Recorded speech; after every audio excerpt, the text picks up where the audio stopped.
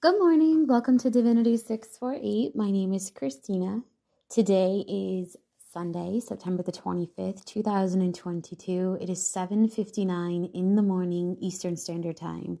Aquarius, Ehwaz is the rune that is influencing all zodiac signs for the next 7 to 8 days, okay? Right now, it's empowering you to overcome adversaries, setting new boundaries, okay? So it's time to step in front of a mirror and ask yourself who you are, where do you belong? You have to be ready and willing to face the harsh truth that not everyone in your corner has your back. Most of you have already cut out your social circle quite a bit, right? You cut it down real small. So to see that you still have some cutting to do is very disappointing. Trust that Ehwaz is pushing you forward with the right perspective to overcome this and other challenges you are facing. Turn to your intuition here and ask yourself to see the truth, not what you want to see, right? Accept people and their roles regardless of how much love you have for them.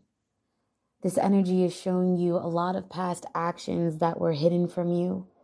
These actions may have to do with your spiritual or religious faiths or theirs. For some of you, the actions that took place put you into alignment with where you are now on your journey.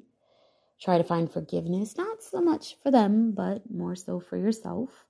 Forgive yourself for allowing them the chances to change and grow, for allowing yourself to become stagnant while you wait on their progress, changes, and growth. Love yourself more than you have ever loved anyone else and release yourself so that you can move forward towards the new. New jobs, new homes, new cars, new thought patterns, and for many of you, new love. New boundaries are also being woven into place as you reflect on the life lessons and start seeing the potential. Where you keep the boundaries is up to you. Dive deep here, Aquarius. Allow that pain to hurt. Allow the tears to cleanse.